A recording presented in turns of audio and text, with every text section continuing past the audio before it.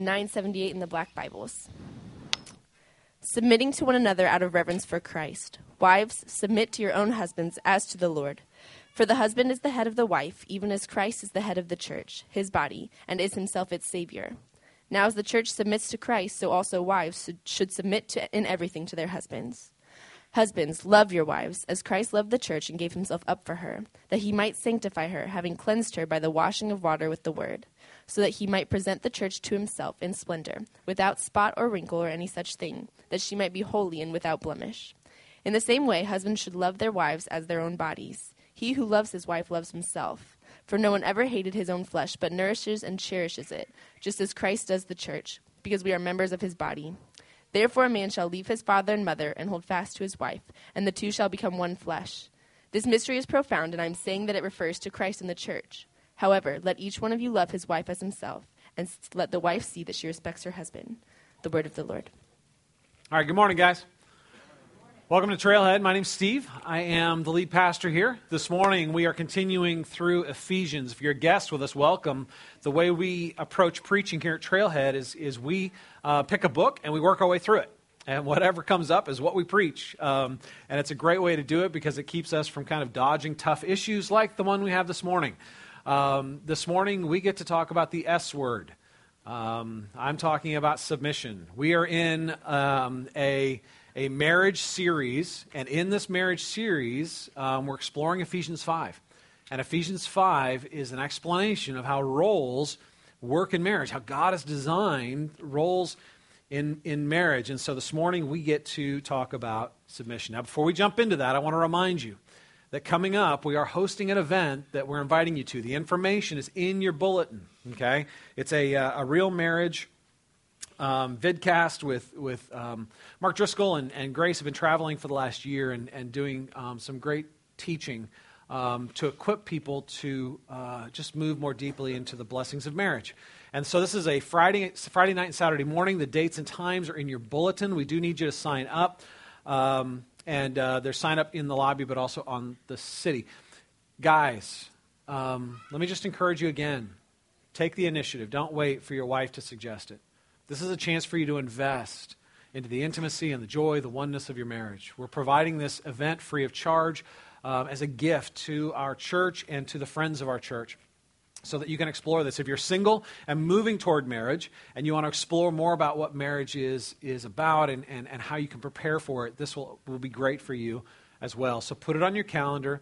Get babysitting if you need to get babysitting. If you want to make it a night out, make arrangements. Guys, lead, okay? You guys invest, okay? We want to be a church that doesn't just give lip service to valuing marriages. We want to be a church that invests into marriages. We want to be a church that's known for the quality of our relationships, right? This is a gift that God has given us, and it takes a lot of work, a lot of humility, a lot of sacrifice, and honestly, a lot of believing the gospel to move into the fullness of this gift. And so I encourage you to move into that process. Okay. There's other announcements in here, by the way, as well, including that members and regular attenders meeting, which I highly encourage you to come to. It's going to be a Saturday morning. We have childcare available, but you have to sign up by a deadline, all right? So look in there, important information, a lot going on around here. All right, so this morning we are talking about submission, and this is not a popular topic for good reason. As I was preparing for this message, I spent a lot of time talking with and processing with my wife, Lauren. I find it fairly easy to call out men because I pretty much know how guys think. And I know where you're trying to wiggle out of responsibility, and I have no problem nailing you down.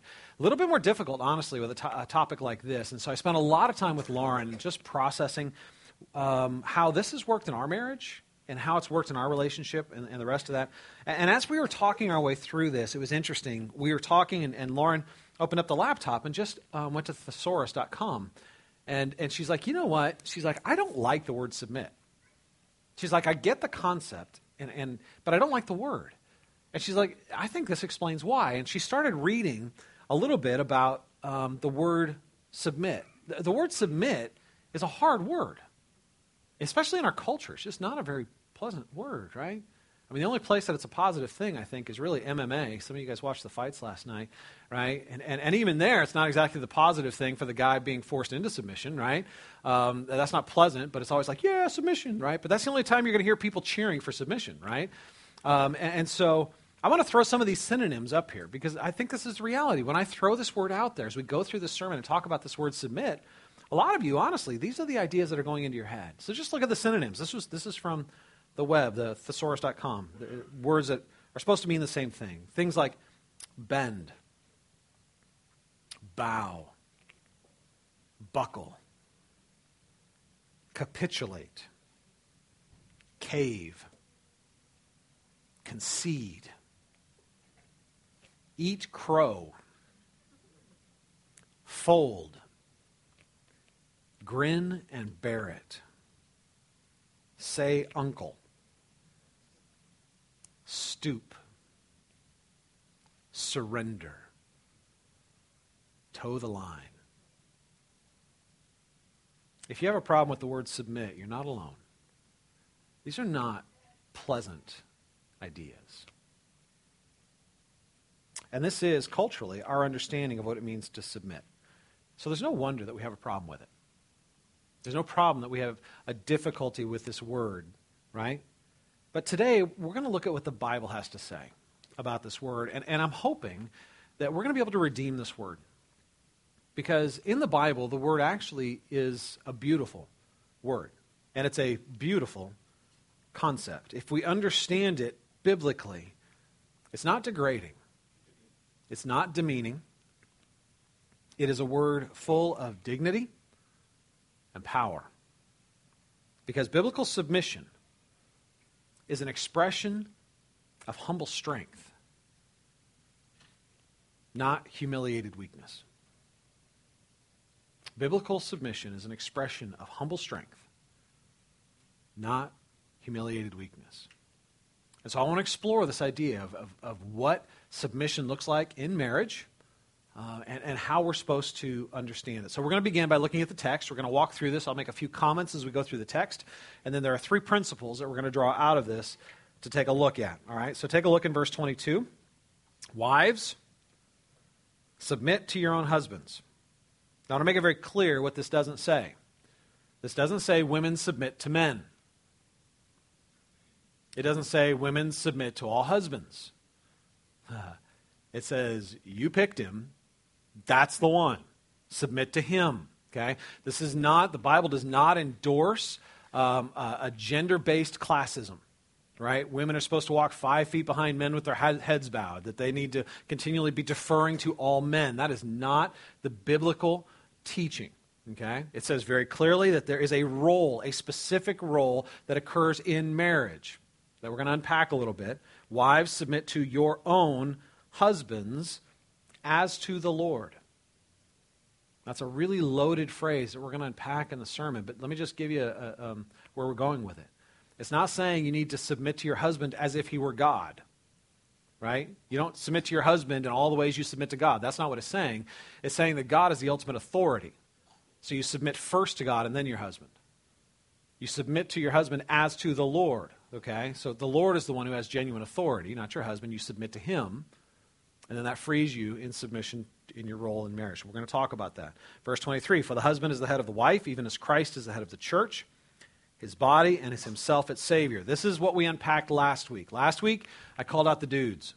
And sadly, that file got corrupted. We weren't able to podcast it. I've had some people asking about that.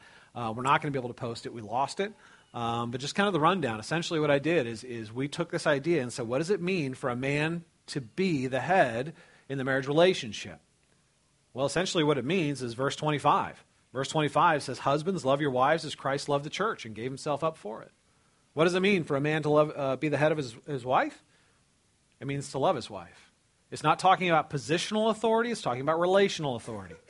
It's not that the dude is like, okay, I'm unquestioned, look at me. It's that the dude is supposed to initiate and lead in the same way Christ initiated and led. Christ exhibited a kind of love that was not based in emotion. It It was based in his choice. It wasn't based because we provoked it. He didn't find us beautiful or irresistible, and therefore he died for us. He chose to love us, and in choosing to love us, he chose to act in our best interest. Husbands are called upon to act in that same kind of self-denying, self-giving love. And that's how they lead. They lead by initiating in love. They lead by laying down their lives for the good of their wives and the good of their families. Okay? So that's kind of what we unpacked last week, that husbands are in the marriage relationship supposed to image Christ.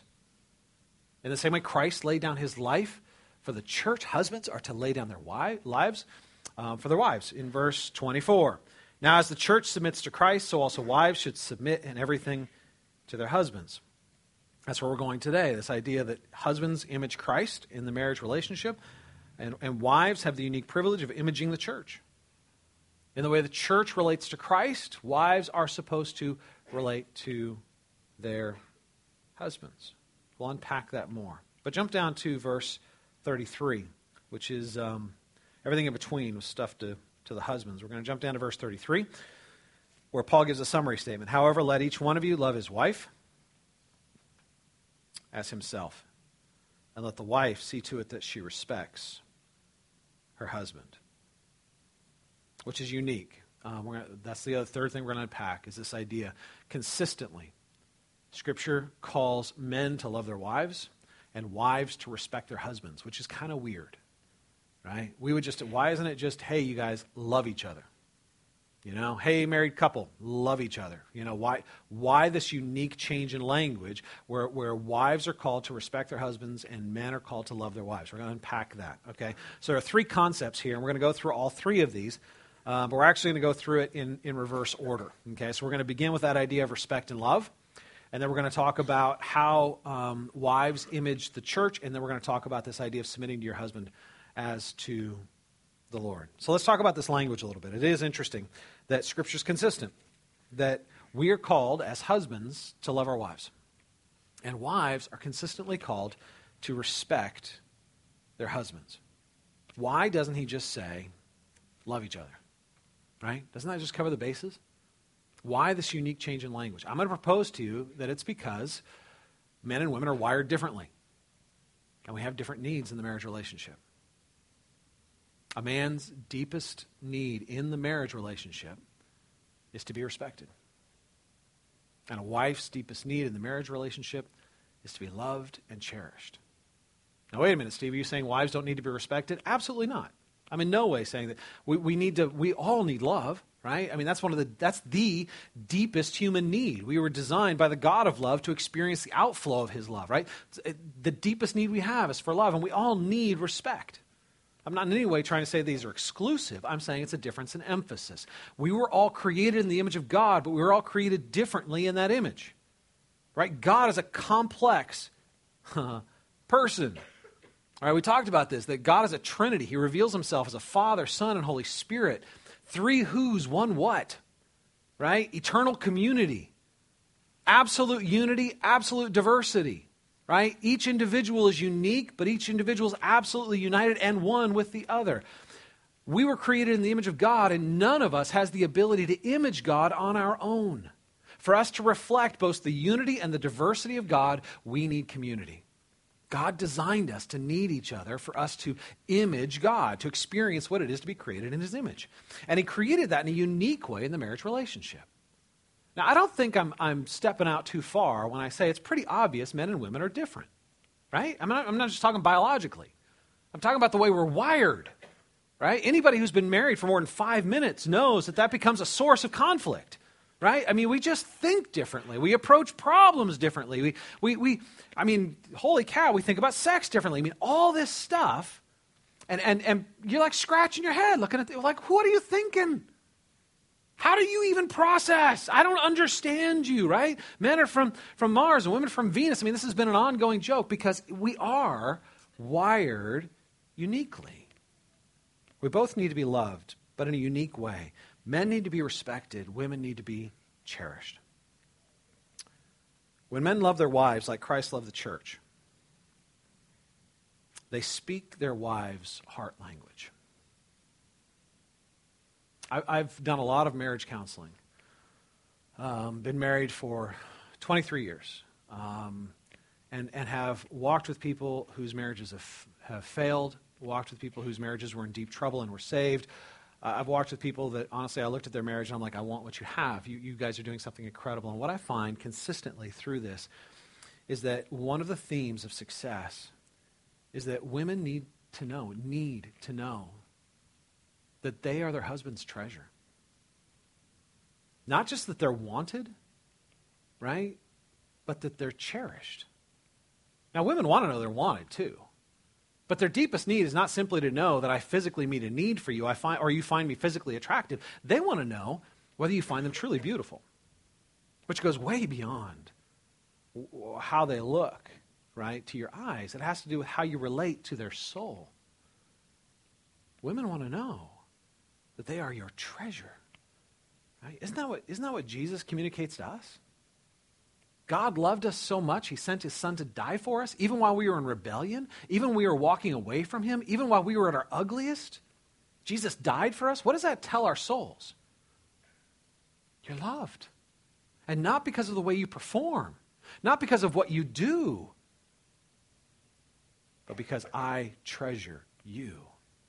I cherish you. Right? Jesus told that parable that the kingdom of heaven is like a treasure that a man found buried in a field, and he went and sold all that he had so that he could buy that field and have that treasure. The most important thing, right? God speaks to our soul in that way, and husbands are called to image that to their wives and communicate to their wives, I love you, not because of what you do for me, not because of how you make me feel, not because it makes me happy. I love you because I covenanted together with you. I chose you. And when I covenanted together with you, I covenanted before God to love you unconditionally, to lay down my life for you, to sacrifice for you. I don't know of anything that is more romantic. The man who unconditionally treasures and delights in his wife more than his work, more than his ambition, more than his money, more than his hobbies, more than his toys, more than his distractions. Right? A wife's heart responds to that. Wives, now I'm speaking to you, your husbands need your respect. They need your respect. They are wired in such a way that they need you to believe in them. They need you to see in them the reflection of the true hero of the story. They need you to see in them who God is making them to be, not who they are in their failure. They need you to respect them. In the 1960s, during the women's movement and the feminist movement, there was a phrase that became very popular, which has a lot of truth, and it was this: behind every great man is a great woman. Right? Behind every great man is a great woman. And that often has been, I think, used in wrong ways. I don't think what that means is that behind every successful man is a woman driving him with her secret ambition, or manipulating him, or changing him, or somehow fixing him. That's not what it's about at all. I think this is true because behind every man who is becoming who God has created him to be is a woman who is bringing her strength to bear on his soul. She is bringing the strength of her respect and her love for him in such a way that it is empowering him to become who God has created him to be. She believes in him. She loves him, and she expresses that by respecting him. Now, as I was processing this and trying to figure out how to explain it, honestly, I couldn't. I'm going to talk a little bit about Lauren, my wife, which she hates. But I think that I've just learned things from watching how we've grown up together and how we have learned to pursue oneness in the roles of marriage. There are few people that know me like Lauren knows me. In fact, nobody knows me like Lauren knows me.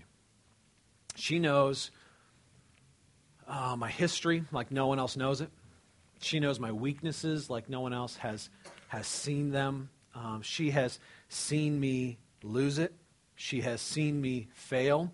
She has seen me sob, and she has seen me scream. She has seen me act in pride and arrogance and anger and self-service. She has also seen me at my best.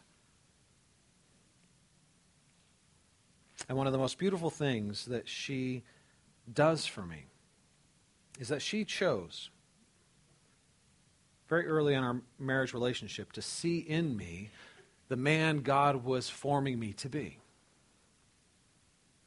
She chose to see me in the best light.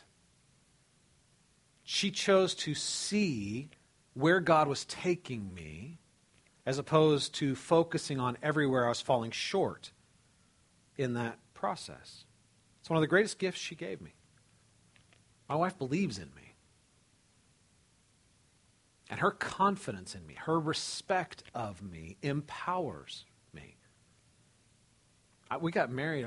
We were engaged at 19, married at 20. I became a believer at 17 years old. I came from a broken home. I had no idea what it meant to be a man. I had no idea what it meant to be a husband. I didn't have those models. I didn't have those experiences. We had to discover those things together.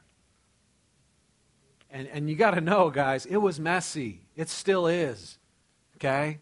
There's no textbook out there. You kind of have to just figure it out. You have to learn it. And one of the greatest gifts she gave me in that process was she chose to respect me. Lauren isn't much of a words of affirmation person. She doesn't receive them well. She doesn't like them. She doesn't like it when I praise her publicly. She doesn't like it when I tell, that's not her thing. And honestly, she's a little bit uncomfortable giving words of affirmation. I think that's just not her way of doing things. But one of the things that I've learned is I don't need the words of affirmation because I can see it in her eyes. I can tell by the way she looks at me. I can tell by the way she touches my arm or holds my hand. I can tell by the tone in her voice. Ladies, you're giving off 1 million signals every minute. And your husband is tuned in and receiving them all. You have to choose to respect. We'll unpack that a little bit more, but one of the greatest gifts you can give your husband is to believe in him, to encourage him, to strengthen him. Ultimately, God has communicated to me his empowering grace through her. I've grown closer to God because of the way she has related to me. I'm far from a great man, but you have no idea how miserable a man I would be if Lauren had not been in my life. It would have been ugly. And as she does this, you guys, she is walking in her role in marriage. She is imaging the church and encouraging me to image Christ. So let's go back to verse 24 and take a look at that idea. Verse 24, now as the church submits to Christ, so also wives should submit in everything to their husbands. Now, so we get, it's a pretty simple concept here. In the way that the church submits to Christ, wives are supposed to submit to their husbands, right? There's an essential question here, though, that we have to answer, and that is, what is the nature of the church's submission to Christ? How does the church submit to Christ? How does it work? Some people are going to be overly simplistic, and they're going to come to this text and say, well, the church has to simply do what Jesus says. He's the boss, right? And since Jesus is the boss, we just have to do whatever he says. So wives just have to do whatever their husbands say, right? And they would look at that little phrase right there at the end where it says, look, it says right here, you have to submit in everything to your husband, right? If that's the way we approach this text, I want you to hear this. We're missing the point. We are missing the point because the focus here is not on positional authority, it's on relational authority. It's not on power, the focus is on relationship. How does the church submit to Christ? Well, let me ask you, follower of Christ, why do you submit to God? We use this phrase a lot, Christ follower, right? That idea of being a Christ follower means that he's leading and I'm following, that he has an authority to tell me where to go, and I want to go there. Why do you do that, Christ follower? Is it because he's God and Jesus kind of just showed up and he was like, all right, I'm the boss, follow me. I'm the boss, you better do what I said. You better do it or I'm going to... No. If that's why you're following, I'm going to propose to you that you don't really know him at all. That's religion. That's not relationship. That is not the church that I read about in the New Testament. That is not the Christian experience that I see explored as I read the Bible. You know why we follow Christ? We follow Christ because we love Christ. And we want to be near him. You know why we obey Christ? Because we trust him. And we believe that he ultimately is going to lead us for our good. And so we learn progressively as Christ followers to bring our lives into full submission to God. Why? What is the nature of our submission? The nature of our submission is not simply a matter of what we do and don't do. It's an issue of our heart. We submit because we love. So is the church under the authority of Jesus? Absolutely. Does he get to give the church clear marching orders? Absolutely. But that's not why we follow. We don't follow simply because he's in a position of authority. We obey because we love. Jesus, in fact, told his disciples this very thing. He said, do you want to know the secret of being my disciple? You know the secret of obeying me? You have to love me. That's what he said in the Gospel of John. He's talking to his disciples. He said, if you love me, you'll obey my commandments. You really want to know what it means to follow me? You have to love me. You have to respond to my initiation of love towards you. See, that's what it means to follow him. As we look and we see a God, not who has great authority, although that's true. We see a God of great love. We see a God who loved us so much that he sent Jesus to live the life we should have lived. And as our substitute, to die the death we deserve to die. Not because we earned it or deserved it or provoked it by our beauty, but because he chose to love us in spite of ourselves. And when he rose again to new life, he rose again to new identity and forgiveness for us. And when we believe in Jesus, we're forgiven of everything we've done wrong because Jesus was crushed for it. And we're given a new life because he's won it for us. And as we simply are undone, look at the beauty of that message. Look at the beauty of who God is and what he's done for us. We're filled with gratitude. And that gratitude spurs within us a love for him.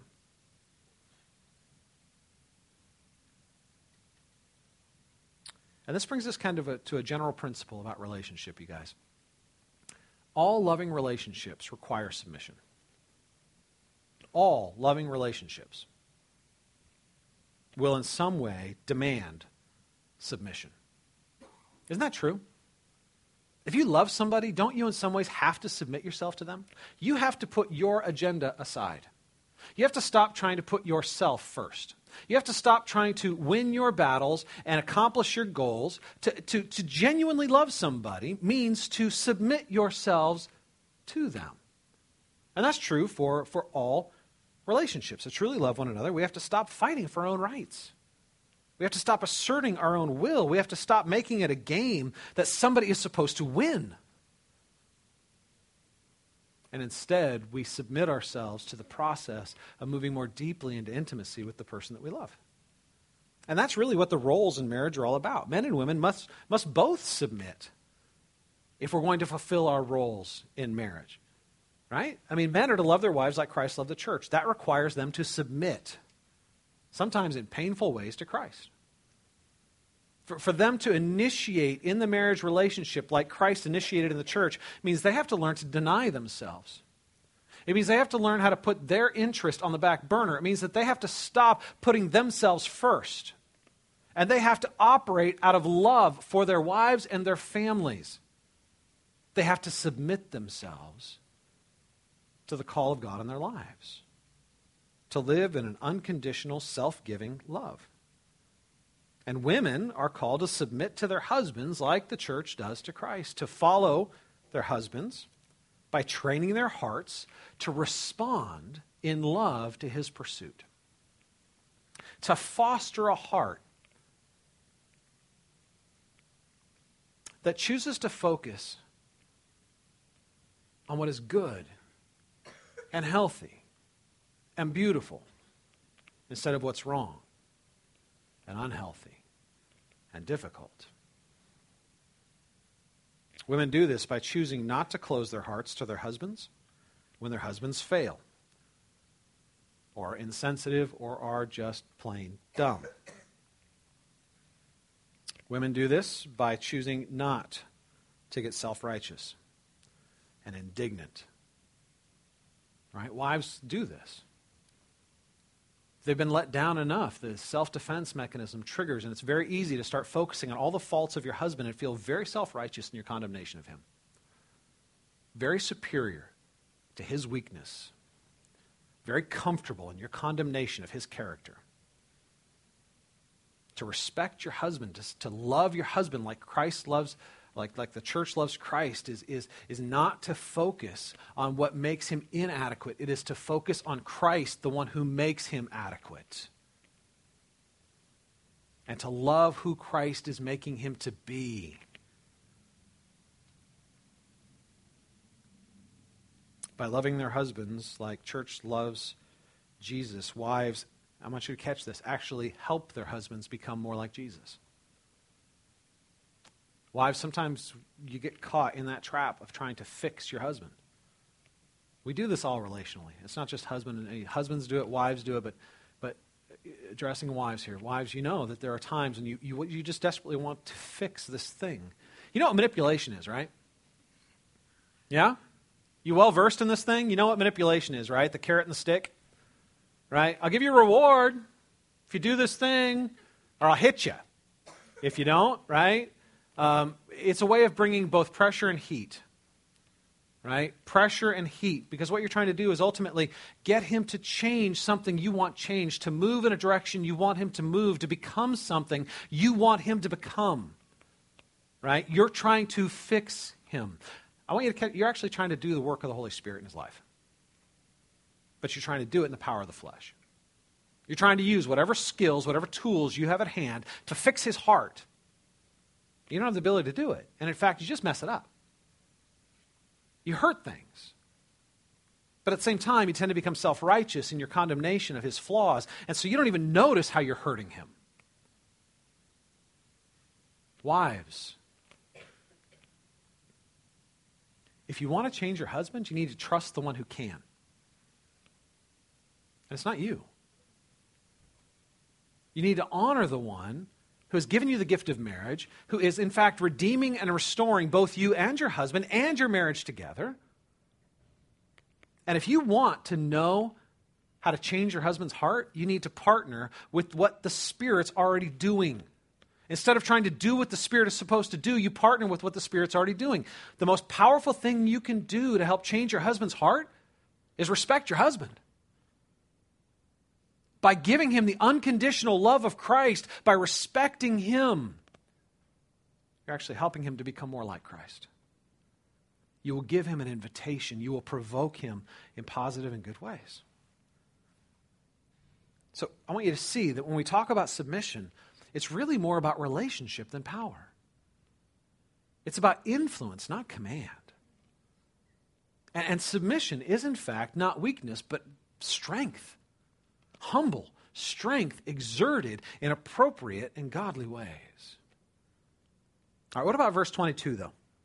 Aren't wives called to approach and lay down their power to their husbands? Isn't that part of it? Take a look at verse 22. Wives, submit to your own husbands as to the Lord. Well, I want to focus on this little phrase, as to the Lord. Wives, submit to your husbands as to the Lord. This doesn't mean, and I mentioned this, but to make it clear, this doesn't mean that you submit to your husband as you would to God, as if he were God. He doesn't have that kind of authority in your life. Only God has that kind of authority. What it means is that in the same way you submit to God, you are to ultimately allow your submission to God to spill over into your submission to your husband.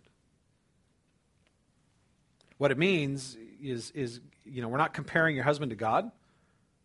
We're pointing to God as the ultimate source of true authority.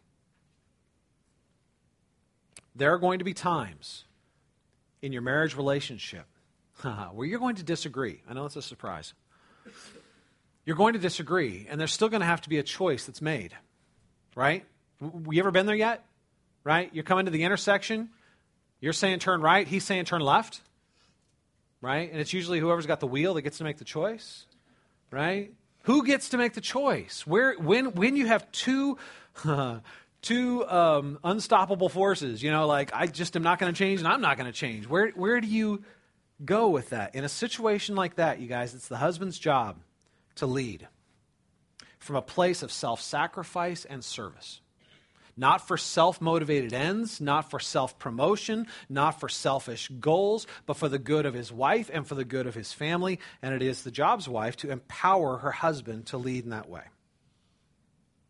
Let me give you a real-life example of what I mean. All right, this is a Dodge Vista. Isn't that a beauty? No, it's actually ugly. I had that car. That was our car. It was ugly. Here's the deal. Let me give you a little bit of the story behind this. We had the opportunity to purchase this car, and I won't give you the full situation, but we had the opportunity to get this car at little cost to ourselves. I was looking at this from a very pragmatic and practical perspective, saying, okay, this is a newer car than what we have. It's going to cost us very little to get a hold of. I think frugality wins, right? I think we do what we need to do to take care of the family. Lauren looked at it and said, that thing is ugly. I hate it. She didn't like the circumstances that I was going to get it. It wasn't anything unethical or anything like that. So she came to the table and was basically like, I don't think we should get this car. I don't like it. It's ugly, it's stupid, it's dumb. No, right? And I'm like, no, I think we should. In fact, the more I think about it, the more I pray about it. If I pray, I say, we think we should do this thing, right? I don't want to portray that we were like these perfectly mature people coming to the table. You can fill in the blanks, all right? We're a young married couple trying to figure out how all this works, and it was pretty ugly at times. But here's the deal. We discussed it. She gave her opinion. If you know my wife, she gives her opinion, right? And I love her for that. She is, I'm a strong personality. She is a strong personality. And I've never asked her to become weak. If anything, I want to see her empowered in her strength. And so she came to the table with her arguments and with her clarity, and it was an argument. And at times, we had to repent to each other, right? At times, it got a little bit too far into the argument where she wasn't respecting me and I wasn't loving her. And so, I'll confess, let's come back to the table and keep talking. We weren't going to find a compromise, right? So we had a few choices when we got to the end of this discussion. The first thing was I could just go okay, if I get this car, you're going to be unhappy with me? I don't want you to be unhappy with me. I'm going to espouse that, we talked about it last week, that happy wife, happy life philosophy, right? If I make you happy, you're going to make me happy. So we won't get the car. What's the result of that? Well, first of all, I'm acting in a selfish way. I'm making a choice not based on what's best for my family. I'm making a choice on what's best for me. I think if I make you happy, you're going to make my life less uncomfortable. And since I'm really just about the path of least resistance, I'm just going to make you happy. That's selfishness, right? That sacrifices the good of the family for selfish ends. And in the end, it never ends well because no matter how much I try to make you happy, I'm really just manipulative, and your heart's going to know that. Your heart's going to know that you're not being loved well, and in the end, that just doesn't work, right? The other choice was if I moved forward and got the car, and Lauren chose to resent it. She got ticked, right? And she chose to hold it against me and was looking for every opportunity to say, I told you so, or to rub my nose in it, or to somehow tell me how I failed, right? And so that this point, if I chose to do what I thought was best for the family, becomes this rift between us that actually destroys our intimacy, that hurts our oneness, that becomes this thing that is a painful place between us. Right? Both of those options were in front of us. Thankfully, those aren't the directions we went. And Lauren and I talked about this. It's only by the grace of God that this story ended well, and we had a wonderful... we laugh about it now, but, Lauren did choose to submit. She did choose to submit. But what I want you to catch is this. She wasn't choosing to submit to me primarily. She was choosing to submit to God. She didn't trust me in this decision. She didn't think this was the best decision, but she trusted God, who was the authority over me. And in her submission to God, it gave her the freedom to act in submission to me. trusting that God was greater than my choice. Who was Lauren ultimately trusting, me or the God who was over me? God. That's the point. All authority comes from God. I mean, I love this, the way this verse reads. Wives, submit to your husbands as to the Lord. What a great word choice. The word Lord itself carries this idea that he has authority. He is the Lord of lords and King of kings. He is the sovereign over the whole universe. She chose to submit, trusting in God more than me. And honestly, she was also showing that she trusted God more than she trusted herself, which I think is even more challenging. For her to submit meant that she didn't just trust God more than me. It meant that she trusted God more than her own instinct to fight for what she thought was best at the cost of honoring God and of oneness in marriage. She chose to submit and trusted God with the outcome. So you guys are dying to know the end of the story. I know. All right, we got the car, okay? We got the car. It turned out to be a piece of junk. But literally, it was an engineering nightmare. It was a newer car, but it was just poorly built. It was a piece of garbage. And in fact, I got a call from my wife one day. She's like, Steve, I'm in the middle of an intersection. There was a clunk and we can't move. In the middle of an intersection. I went down there. It had dropped the axle. I mean, like the axle had dropped. I mean, I fixed it. The thing, it kept shearing. It was horrible. It was a poorly built car, all right? You can't tell me that there wasn't a huge temptation for Lauren as she's sitting in the middle of the intersection to be like, you're an idiot. You are such an idiot. I told you so, right? Right? To just shove my nose in it, right? To take that sinful pleasure of just being like, you should have listened to me. I am so much smarter than you. I'm so much better than you. I would have made the right decision. You didn't make the right decision. You're an idiot. She would have never said those things. But you guys know as well as I do, you can say all those things without saying a word. Right? She could have done that. What would that have done to my heart? What would that have done to my ability to lead my family? What would have been done to my confidence in Christ to grow into the man that he had called me to be? I want you to see that there are devastating effects when we choose to operate in ways that don't honor Christ in our marriages. She didn't do that. She didn't do that. She wasn't happy. And I knew that. But you know what we did with that car is I sold it. I found a guy who loves these things. He had like 3 others. And he like collected these things. And so I sold it. And I sold it for quite a bit more than we got it for. And so we were able to use the profit that I got from this car to buy another car. And that car turned out to be one of the best cars we had ever owned. So let me ask you something. Who was right? Who won? You want to know who won? We both did. Because it wasn't about who was right.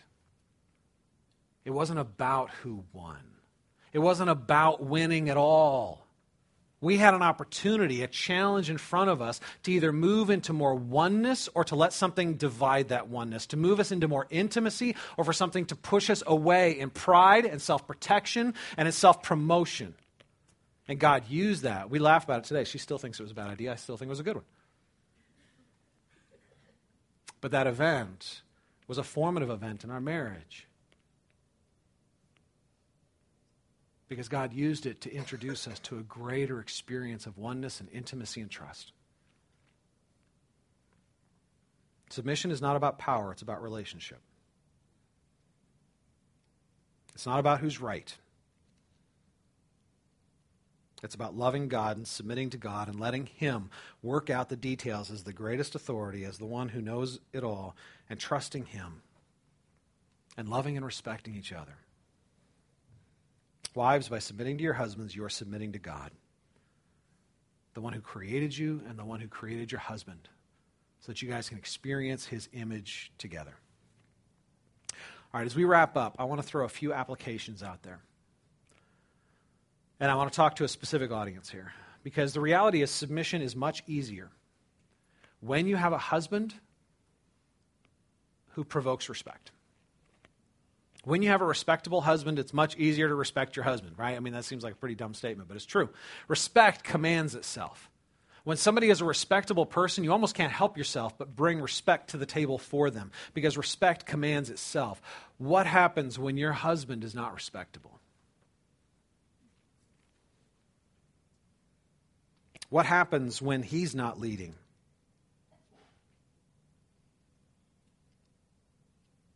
What happens when he isn't pursuing God's best for you or for himself, and he hasn't for a long time? What then? What if you're married to an overgrown boy who is selfish, self-centered, determined on pleasuring himself over loving you well? What do you do then? What do you do if you're married to a wicked man?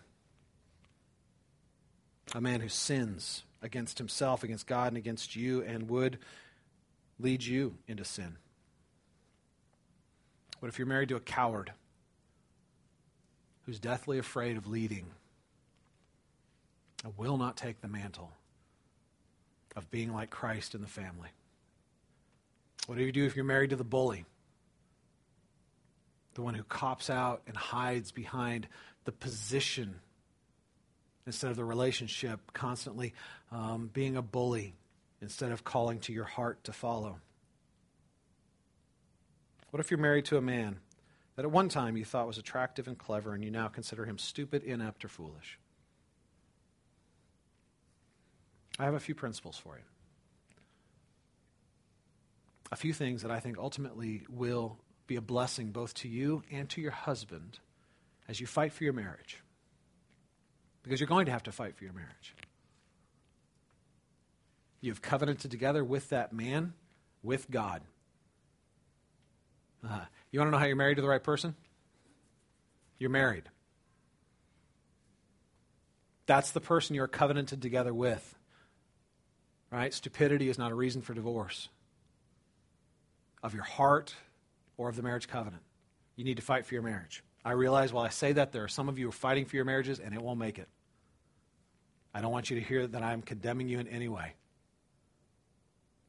God has grace for you, and God will speak to your heart and love you even as you try to honor him as things are breaking up all around you. Life is a mess. I get that. But I want to talk to those of you who have the opportunity to fight for your marriage. What should you do? First of all, trust Christ and submit your marriage to him. Trust Christ and submit your marriage to him. You need to remember that, first of all, you are being called to submit to God. And in submitting to God, you are trusting God with the outcome of that submission. You're primarily submitting to God and secondarily submitting to your husband. And I want you to hear this. For you to give up hope in your husband is a sign that you have given up trust in Christ. If you don't believe your husband can change, you have lost sight of the resurrection power of Christ. You can't change his heart, but God still can. Fill your vision with his love, his beauty, his power, and trust him. And as you trust him, submit your marriage to him.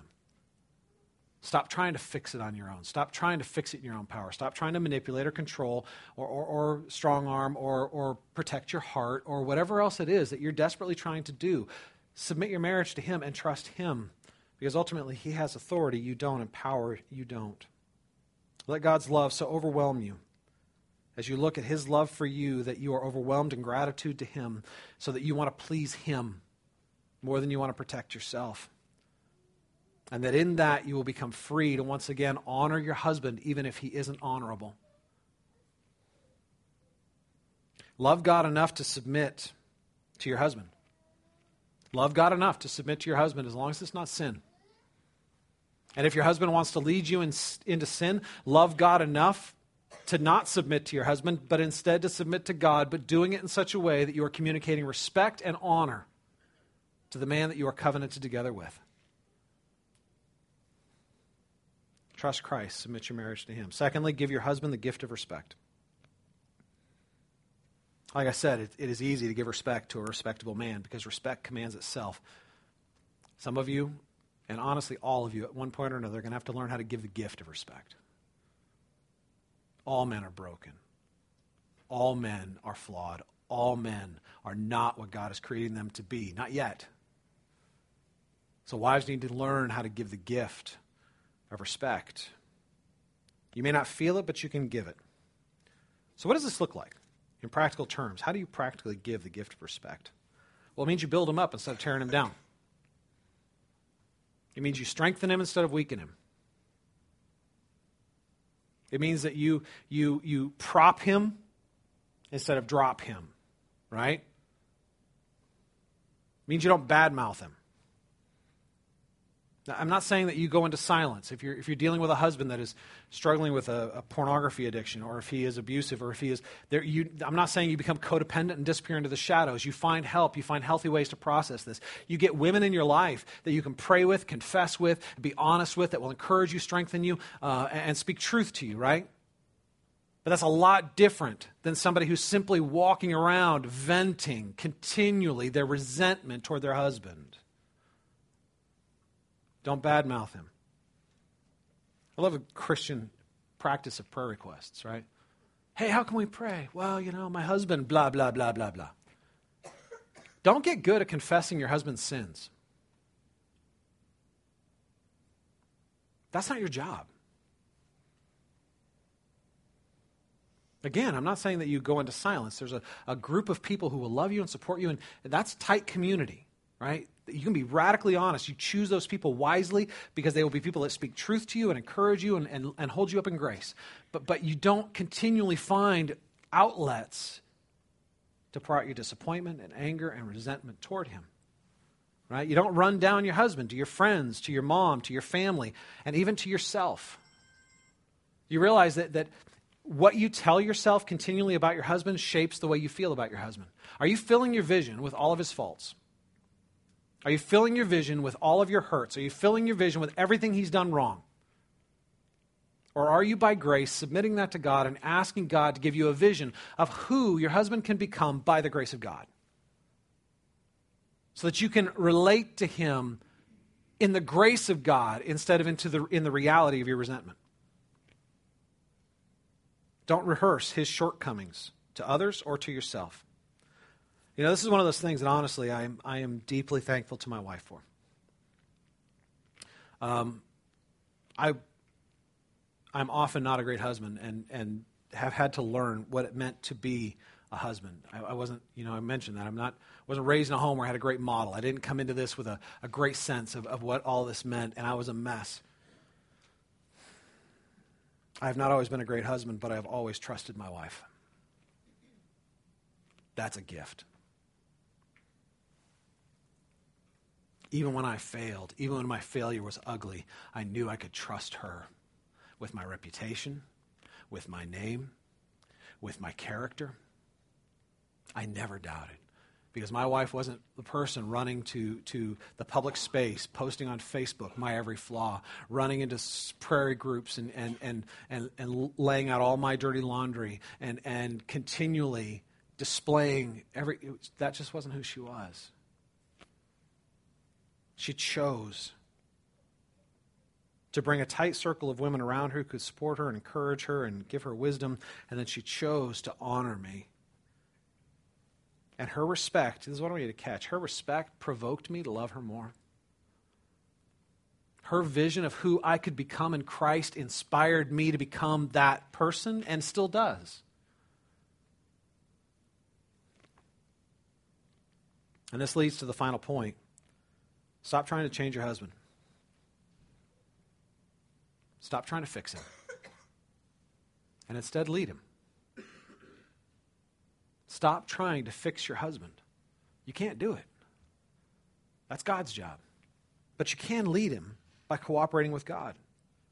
You can lead your husband to lead you by loving your husband, by honoring him. And we know what happens when we fall into the trap of trying to fix somebody. We become manipulative. We become resentful. We do the carrot and the stick. And it just destroys unity and oneness and intimacy. Right? It becomes manipulative. The only person you can change is you. I mean, that's just common knowledge. The only person you have the ability to change by the grace of God, not even in your own power, by the grace of God, is you. You can become more the wife that God has called you to be, but by becoming more the wife God has called you to be, you will in fact be leading your husband to become more the husband that God has called him to be. You can lead by submitting. Don't underestimate the power of your strength. Do not underestimate the power of the Spirit as you honor him in your relationship. Because you can provoke with love.